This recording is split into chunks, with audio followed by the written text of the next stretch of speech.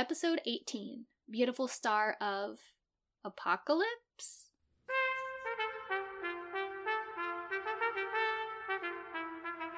This is Victorian Scribblers, an informal exploration of the lives and work of lesser-known Victorian writers.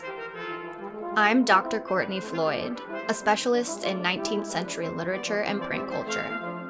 And I'm Eleanor Dunbill, a PhD student in Victorian literature and publishing at Loughborough University in the UK.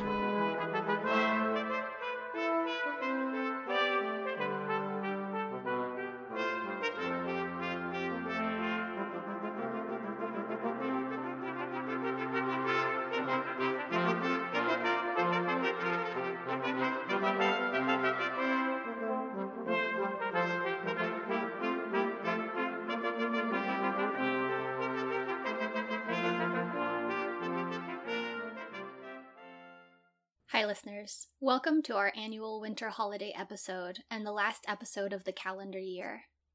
I am recording from my shed because preparations for our Christmas guests are well underway and my house is ridiculously noisy, but that means you might hear chickens scratching in the background, so this episode has a special atmosphere, I guess.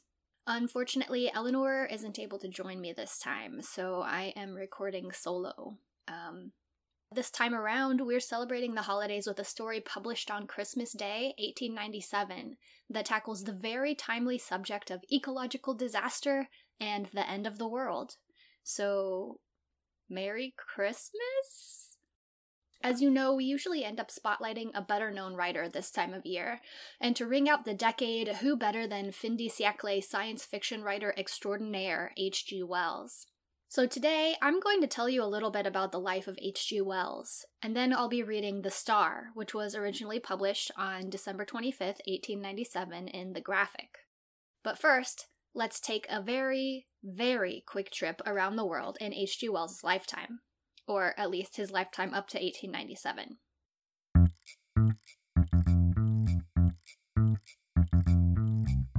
On January 12th, 1866, the Royal Aeronautical Society was formed in London. On December 22nd of 1870, Jules Janssen flew in a balloon in order to study a solar eclipse. On March 16th of 1876, Nellie Saunders and Rose Harland fought the first female boxing match in New York. In 1877, Schiaparelli famously observed the canals on Mars. On July 16, 1880, Dr. Emily Stowe became the first woman licensed to practice medicine in Canada. On May 19, 1885, the first mass production of shoes occurred, and they were produced by Jan Matzliger in Lynn, Massachusetts. On January 29, 1891, Liliuokalani was proclaimed Queen of Hawaii. She would be its last monarch. If you ever catch me in person, I will rant about this for a long time. And finally, on April 30th of 1897, English physicist J.J. Thomson announced his discovery of the electron in a lecture to the Royal Institution.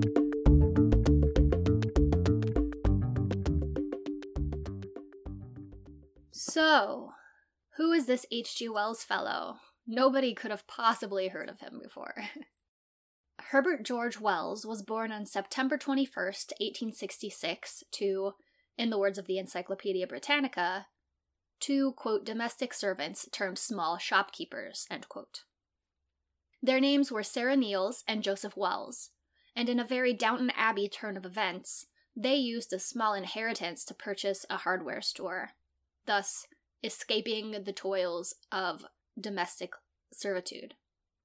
Life was a struggle for Sarah and Joseph, though, and while little Herbert was growing up, it seems the family lived largely hand-to-mouth. Like so many working-class children, Wells had a pretty limited education early on. He loved to read, and that helped, but his school days were piecemeal at best, and his prospects were never high. His family wasn't planning for college, they were planning for apprenticeship, which is actually kind of aiming a little bit high, because if you're apprentice to someone in industry, then maybe one day you can go into business for yourself. So like most parents, they're still wanting more for their son than they had, but the bar is pretty low. At 14, Wells was apprenticed to a draper. He didn't last long there, but managed to get apprenticed to a chemist shortly after he left his first apprenticeship. That didn't last long either, and he was eventually apprenticed to another draper. He finally got a place as an usher at a grammar school, which seemed to be a little bit more his style. And while there, he worked hard to win a scholarship at the age of 18 to, quote, study biology at the Normal School, later the Royal College of Science, in South Kensington, London, where T.H. Huxley was one of his teachers, end quote. And again, that's from the Encyclopedia Britannica biography of Wells. We may have mentioned Huxley before on the podcast, but in case you need a really quick refresher, he was known as Darwin's biggest cheerleader, officially Darwin's bulldog, but I like thinking of him as a cheerleader more. So he would engage people who kind of were critical of Darwin in public debates, and he also gave lectures on Darwin's work and was a biologist and anthropologist in his own right. Pretty cool dude in some aspects, or in some respects, but knowing what anthropology was like at the time, I'm a little bit afraid to dig deeper with him. Thankfully today, that's not our goal anyway. So, moving on. Wells graduated in 1888. He got a job as a science teacher, married his cousin, Isabel Mary Wells. As you do, Darwin B. bleeped, apparently, in 1891. Published his first book, titled Textbook of Biology, in 1893, and ran off with another woman, Amy Catherine Robbins, in 1894. He married her a year later, by the way. I'm sure Isabel was super grateful for improved divorce laws at this time, as was Wells, I imagine. Wells published his first novel, The Time Machine, in 1895, and this kicked off a flurry of writing activity and brings us to 1897, when Wells is at the outset of a very promising career. The Encyclopedia Britannica notes that, quote, eventually Wells decided to abandon science fiction for comic novels of a lower middle-class life, most notably in Love and Mr. Lewisham, 1900, Kipps, The Story of a Simple Soul, 1905, and The History of Mr. Polly, 1910. In these novels, and in Tono Bungay of 1909, he drew on memories of his own earlier life, and through the thoughts of inarticulate yet often ambitious heroes, revealed the hopes and frustrations of clerks, shop assistants, and underpaid teachers who had rarely before been treated in fiction with such sympathetic understanding, end quote. And let me just say, this brief sort of blurb on the life of H.G. Wells has convinced me to make my first reading-related resolution for 2020. Read more H.G. Wells. I think I'll probably start with Tono Bungay, because it's a book that came up a lot in my dissertation reading, and I'm super curious. So if you want to join me, I'll probably live tweet about it on Twitter, so you can follow me there at CannFloyd. That's CannFloyd. Just a quick note, I think since I'm doing this solo, I'm going to ixnay the voices and just read like I am the narrator on Masterpiece Theater, or as close as an approximation as I can get. One more and more important note is that this story contains the use of a racial term that was not technically considered negative or pejorative or a slur in the 19th century, but that is considered something to avoid currently. And something that I definitely don't want to read aloud. So I will just say racial term instead of the actual word used. If you want to know what word it is, because it is important to know sort of how authors are using language historically in ways that intersect with race and identity, you can definitely click through from the show notes to the text version of the story. So I'm not trying to elide anything here or make it look like H.G. Wells was using different language than he chose, but I'm just choosing not to amplify or reiterate that language. Alright, let's take a quick break, and when we get back, we'll dive into some of Wells' early work.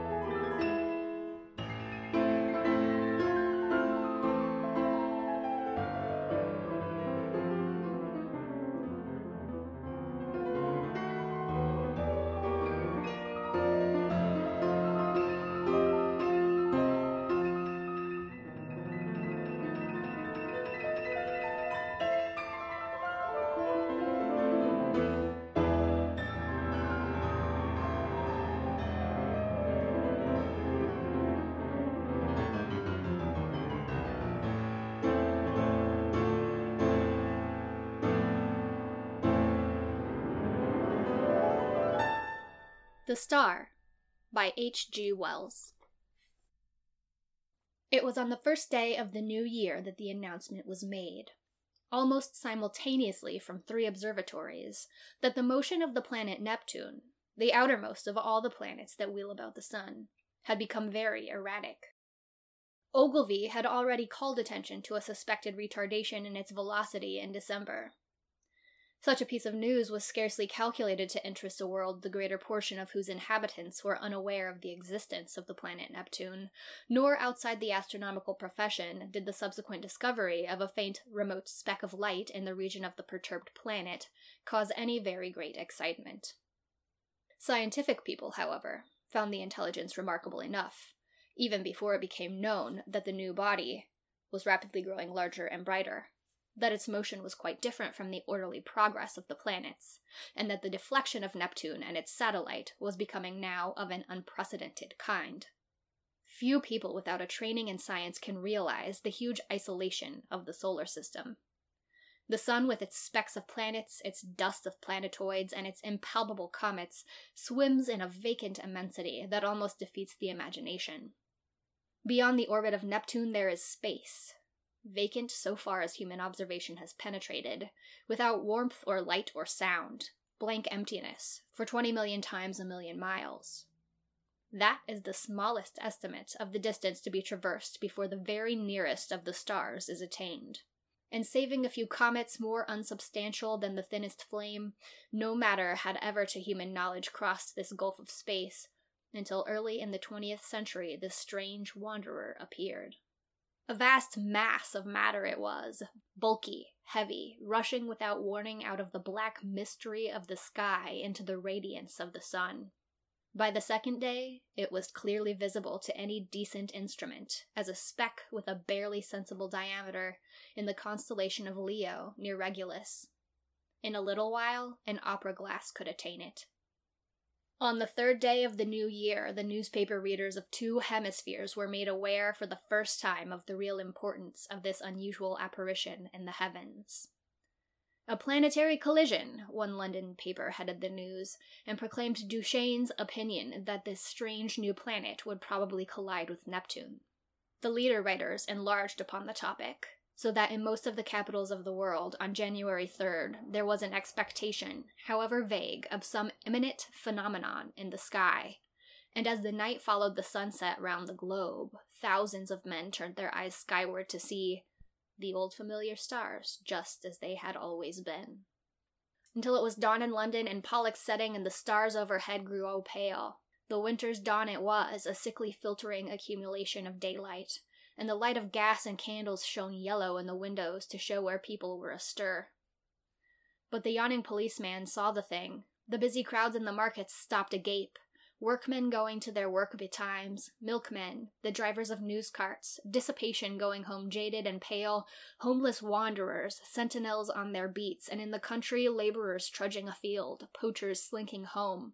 All over the dusky, quickening country it could be seen, and out at sea by seamen watching for the day, a great white star comes suddenly into the westward sky. Brighter it was than any star in our skies, brighter than the evening star at its brightest. It still glowed out white and large, no mere twinkling spot of light, but a small, round, clear, shining disk, an hour after the day had come. And where science has not reached, men stared and feared, telling one another of the wars and pestilences that are foreshadowed by these fiery signs in the heavens. Sturdy Boers, dusky Hottentots, Gold Coast racial terms, Frenchmen, Spaniards, Portuguese, stood in the warmth of the sunrise watching the setting of this strange new star. And in 100 observatories there had been suppressed excitement, rising almost to shouting pitch as the 2 remote bodies had rushed together, and a hurrying to and fro to gather photographic apparatus and spectroscope, and this appliance and that, to record this novel astonishing sight, the destruction of a world. For it was a world, a sister planet of our Earth, far greater than our Earth indeed, that had so suddenly flashed into flaming death. Neptune it was, had been struck, fairly and squarely, by the strange planet from outer space, and the heat of the concussion had incontinently turned 2 solid globes into one vast mass of incandescence. Round the world that day, 2 hours before the dawn, went the pallid great white star, fading only as it sank westward and the sun mounted above it. Everywhere men marveled at it, but of all those who saw it, none could have marveled more than those sailors, habitual watchers of the stars, who far away at sea had heard nothing of its advent and saw it now rise like a pygmy moon and climb zenithward and hang overhead and sink westward with the passing of the night. And when next it rose over Europe, everywhere were crowds of watchers on hilly slopes, on house roofs, in open spaces, staring eastward for the rising of the great new star. It rose with a white glow in front of it, like the glare of a white fire, and those who had seen it come into existence the night before cried out at the sight of it. "It is larger," they cried. "It is brighter." And indeed, the moon, a quarter full and sinking in the west, was in its apparent size beyond comparison, but scarcely in all its breadth had it as much brightness now as the little circle of the strange new star. "It is brighter," cried the people clustering in the streets. But in the dim observatories the watchers held their breath and peered at one another. "It is nearer," they said. Nearer. And voice after voice repeated, "It is nearer," and the clicking telegraph took that up, and it trembled along telephone wires, and in 1,000 cities grimy compositors fingered the type. "It is nearer." Men, writing in offices, struck with a strange realization, flung down their pens.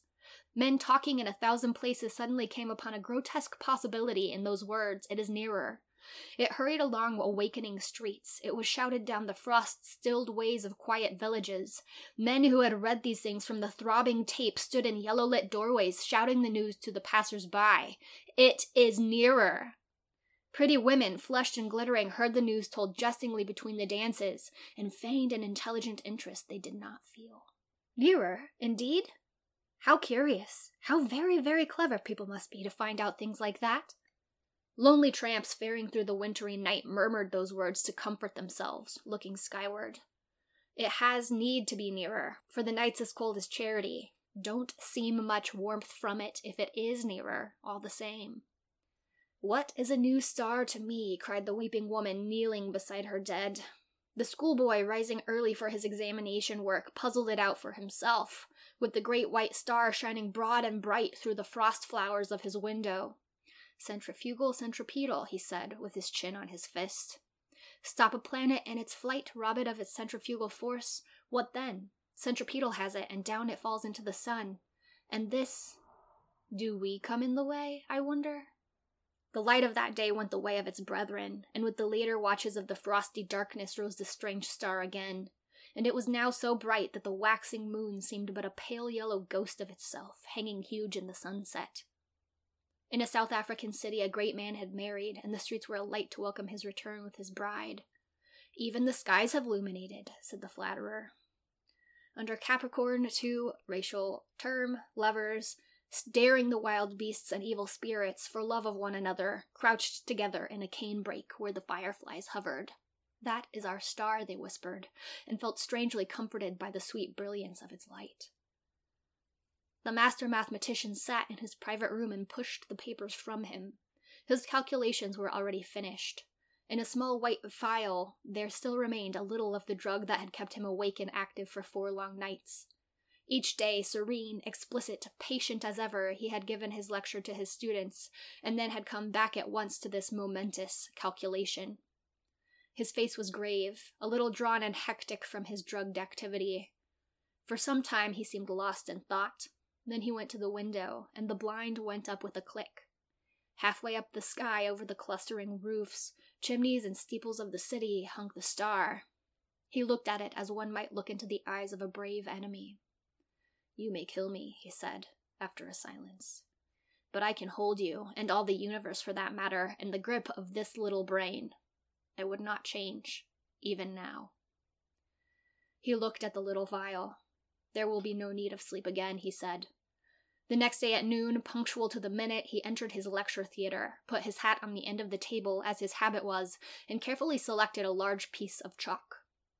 It was a joke among his students that he could not lecture without that piece of chalk to fumble in his fingers, and once he had been stricken to impotence by their hiding his supply. He came and looked under his gray eyebrows at the rising tiers of young, fresh faces, and spoke with his accustomed, studied commonness of phrasing. "Circumstances have arisen, circumstances beyond my control," he said, and paused, "which will debar me from completing the course I had designed. It would seem, gentlemen, if I may put the thing clearly and briefly, that man has lived in vain." The students glanced at one another. Had they heard aright? Mad? Raised eyebrows and grinning lips there were, but one or two faces remained intent upon his calm gray-fringed face. "It will be interesting," he was saying, "to devote this morning to an exposition, so far as I can make it clear to you, of the calculations that have led me to this conclusion. Let us assume—" He turned towards the blackboard, meditating a diagram in the way that was usual to him. "What was that about lived in vain?" whispered one student to another. "Listen," said the other, nodding toward the lecturer. And presently they began to understand. That night the star rose later, for its proper eastward motion had carried it some way across Leo toward Virgo, and its brightness was so great that the sky became a luminous blue as it rose, and every star was hidden in its turn, save only Jupiter near the zenith, Capella, Aldebaran, Sirius, and the pointers of the Bear. It was very white and beautiful. In many parts of the world that night a pallid halo encircled it about. It was perceptibly larger. In the clear refractive sky of the tropics it seemed as if it were nearly a quarter the size of the moon.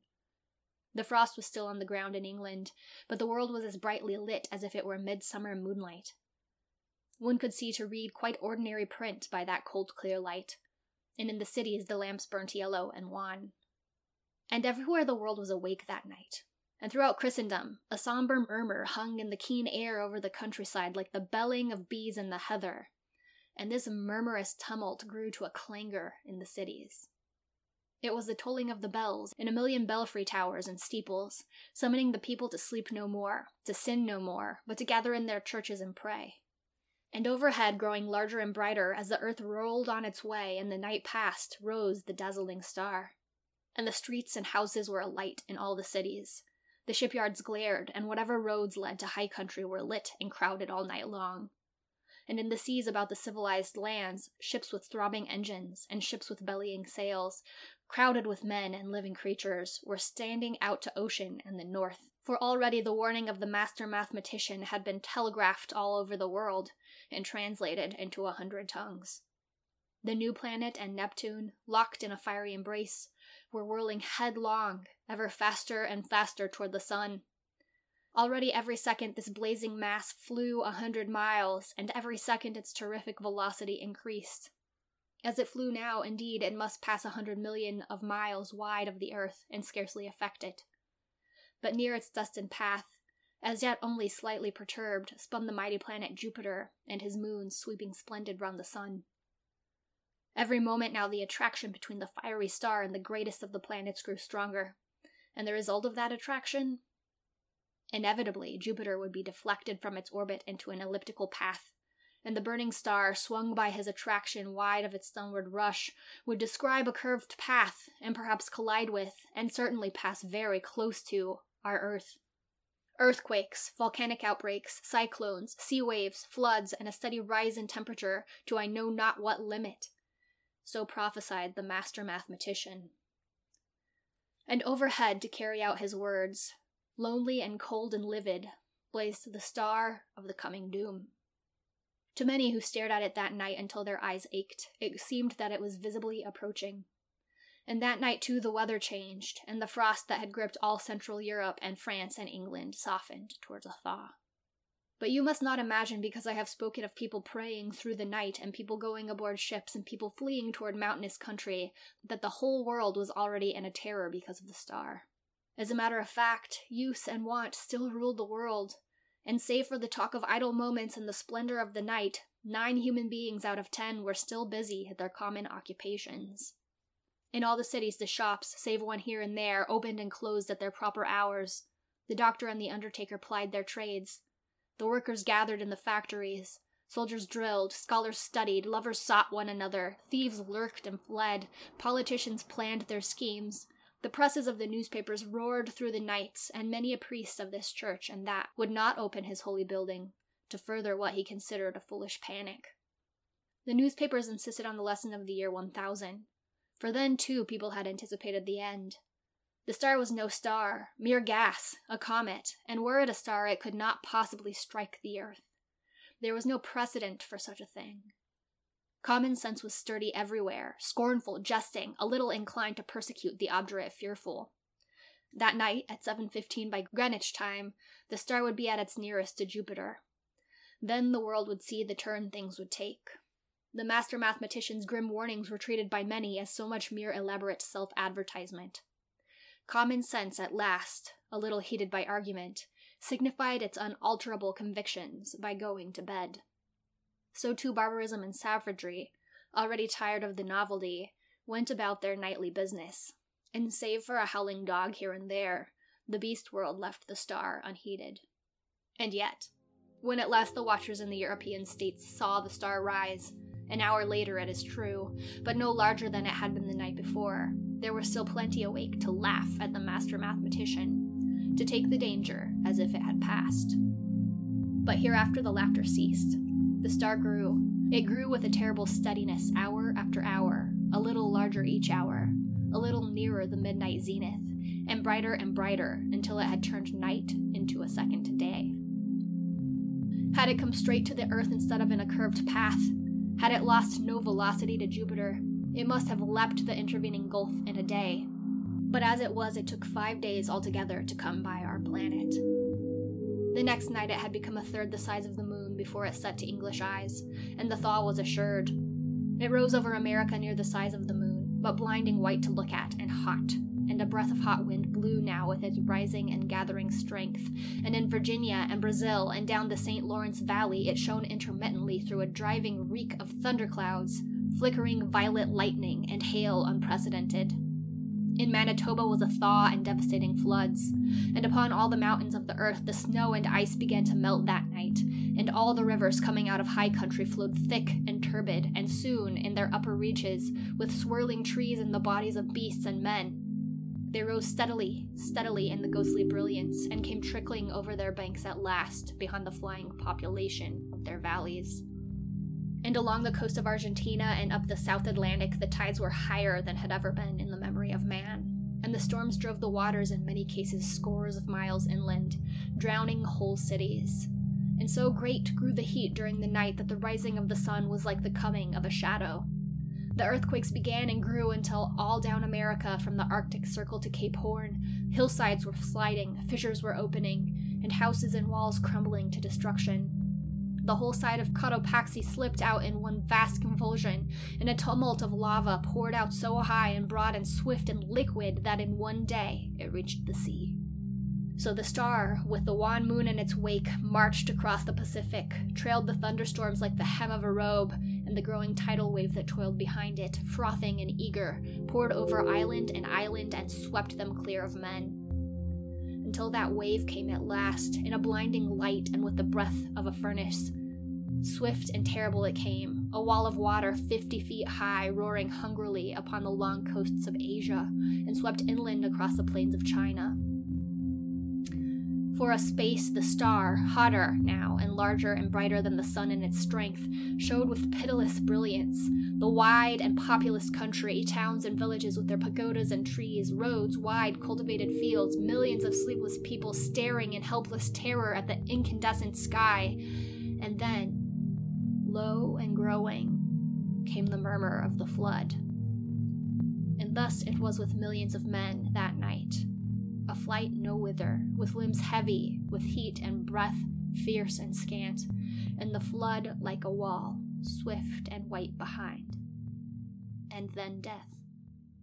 China was lit glowing white, but over Japan and Java and all the islands of Eastern Asia, the great star was a ball of dull red fire because of the steam and smoke and ashes the volcanoes were spouting forth to salute its coming. Above was the lava, hot gases and ash, and below the seething floods, and the whole earth swayed and rumbled with the earthquake shocks. Soon the immemorial snows of Tibet and the Himalaya were melting and pouring down by 10 million deepening converging channels upon the plains of Burma and Hindustan. The tangled summits of the Indian jungles were aflame in 1,000 places, and below the hurrying waters around the stems were dark objects that still struggled feebly and reflected the blood-red tongues of fire. And in a rudderless confusion of a multitude of men and women fled down the broad riverways to that one last hope of men, the open sea. Larger grew the star, and larger, hotter and brighter with a terrible swiftness now.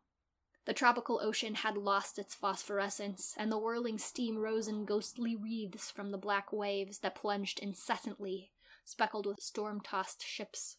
And then came a wonder. It seemed to those who in Europe watched for the rising of the star that the world must have ceased its rotation. In 1,000 open spaces of down and upland, the people who had fled thither from the floods and the falling houses and sliding slopes of hill watched for that rising in vain. Hour followed hour through a terrible suspense, and the star rose not. Once again men set their eyes upon the old constellations they had counted lost to them forever. In England it was hot and clear overhead, though the ground quivered perpetually. But in the tropics, Sirius and Capella and Aldebaran showed through a veil of steam. And when at last the great star rose near 10 hours late, the sun rose close upon it, and in the center of its white heart was a disk of black.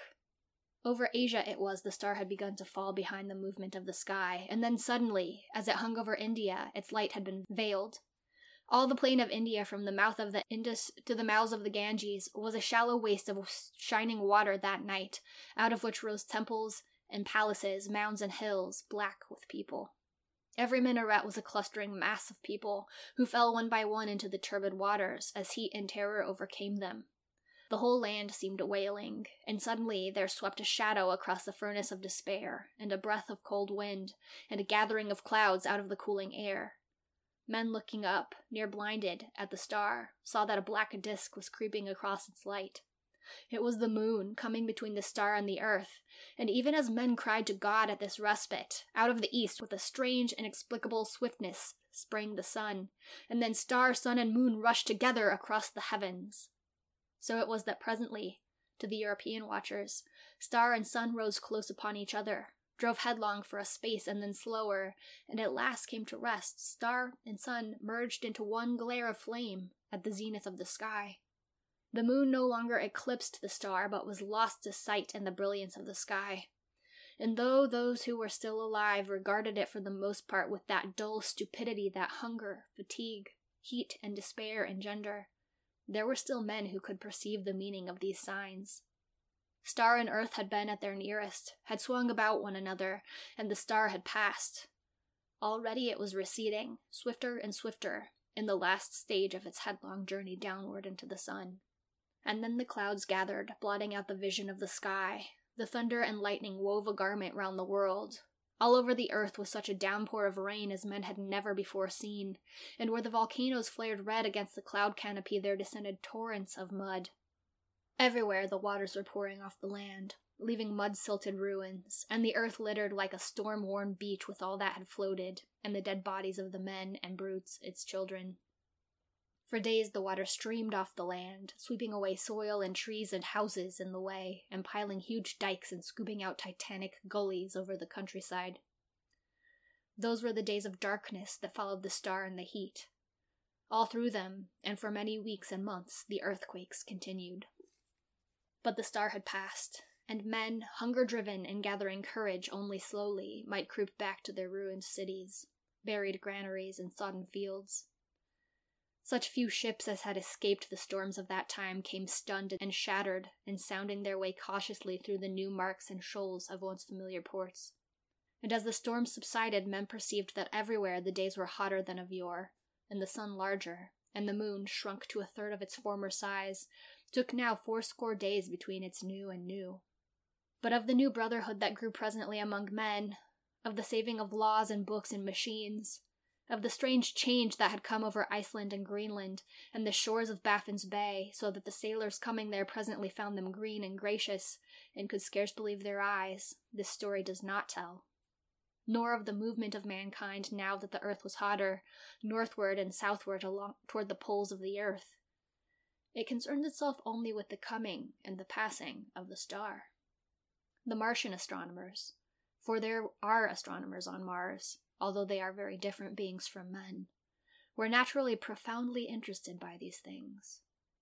They saw them from their own standpoint, of course. Considering the mass and temperature of the missile that was flung through our solar system into the sun, one wrote, it is astonishing what a little damage the Earth, which it missed so narrowly, has sustained. All the familiar continental markings and the masses of the seas remain intact, and indeed the only difference seems to be a shrinkage of the white discoloration, supposed to be frozen water, round either pole. Which only shows how small the vastness of human catastrophes may seem, at a distance of a few million miles. The end.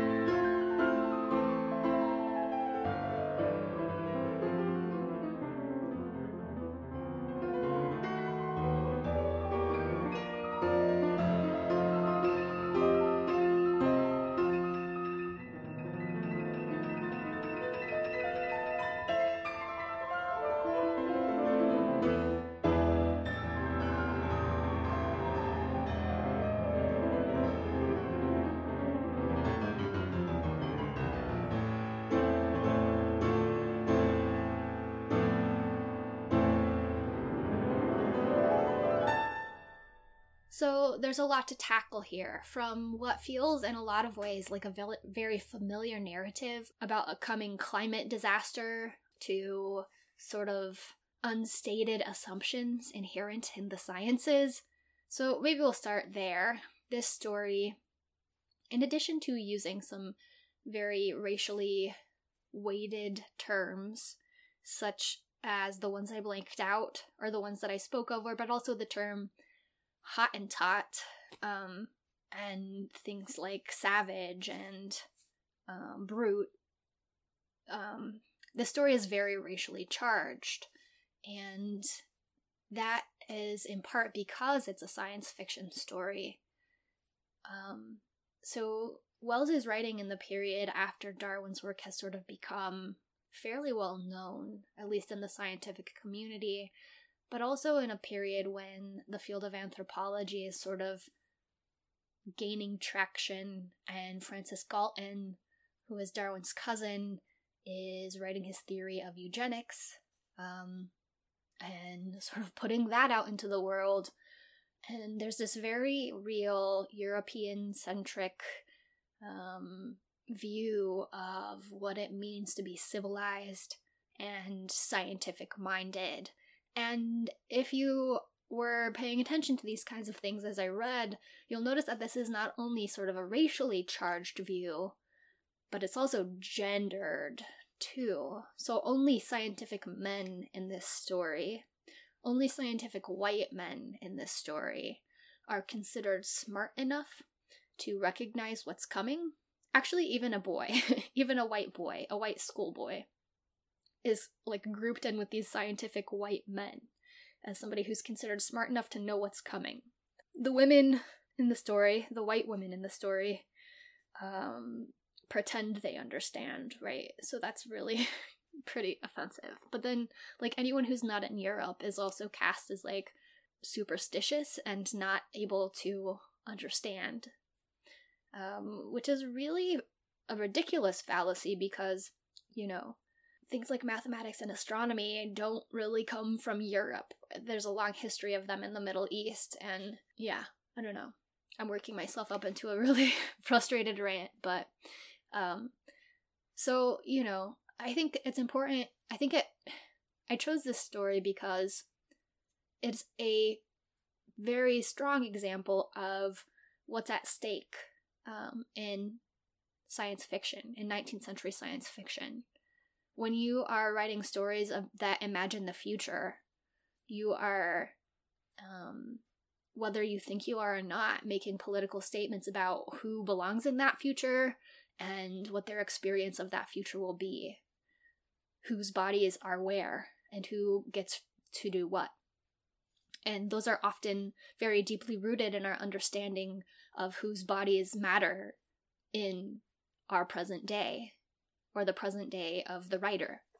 But I also think it's interesting that on Christmas Day 122 years ago, a writer could be imagining the end of civilization in terms of rising tides, increased heat, failed crops, volcanic eruptions, earthquakes, a lot of the realities that we talk about today when we think about what the effects of hundreds of years of industrial activities have had on the planet we live on. So, keeping it light this Christmas, guys. Anyway, if you need to cheer yourself up after this real downer of an episode, there are links to a couple of Christmas songs in the show notes, both of which inspired the title for this episode. One is Judy Garland's The Star of the East, which was written by New York lyricist George Cooper in 1890. So there's a YouTube link to that. There's also a YouTube link to Rhonda Vincent singing Beautiful Star of Bethlehem. The British Library's digitized version of the short story I read today with illustrations, and the Encyclopedia Britannica biography that I cited in the episode today. So happy holidays, everyone. We'll be back in 2020. Wow, new decade. Woo woo, with the rest of our coverage of Marie Corelli, as well as a few more authors in our Speculative Scribbler series, and an exciting guest. Thanks for listening! Hi listeners, it's Courtney popping back in to remind you to please take a few minutes to complete our survey at tinyurl.com/VictorianScribblers. Now that we're almost both done with graduate school, we're trying to up our game and be more strategic about bringing you the content you love. But to do that, we need to hear from you about what's working, what's not working, and what you hope to hear from us next. The survey only takes about 20 minutes, and it helps us out a whole lot. Once again, that's tinyurl.com/VictorianScribblers. We'll be running the survey until December 31st, 2019. Victorian Scribblers is researched, written, and produced by me, Courtney Floyd, and my co-host, Eleanor Dumbill. The podcast is made possible by support from listeners like you. If you liked what you heard today and want to help ensure more fabulous content, please leave us a review on Apple Podcasts, formerly known as iTunes, spread the word on social media, and, if you can, visit www.victorianscribblers.com/support us to donate. Every dollar helps provide us with things like web hosting, subscriptions to research databases, and recording equipment, which all helps us bring more content to you.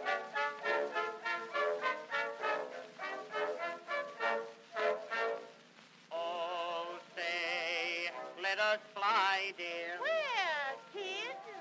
To the sky, dear. Oh, you flying machine. Jump in, Miss Josephine. Hip-ahoy! Oh, joy, what a feeling. We'll go through the ceiling, ho, high. Hoopla, we fly to the sky so high. Come, Josephine, in my flying machine, going up. She goes, up she goes. Balance yourself like a bird on a beam in the air. She goes, there she goes. Up, up, a little bit higher. Oh my, the moon is on fire. Come, Josephine, in my flying machine, going up. Hold on, goodbye. The music and sound effects for this podcast are available under Creative Commons Attribution Licenses. Our theme is Joseph Miroslav Weber's String Quartet, No. 2 in B minor, performed by Steve's Bedroom Band. The music for our Around the World feature is Puddington Bear's Bit Rio. Our closing music this season is a 1911 recording of Come Josephine in My Flying Machine, performed by Ada Jones and Billy Murray, made available by the UCSB Cylinder Audio Archive.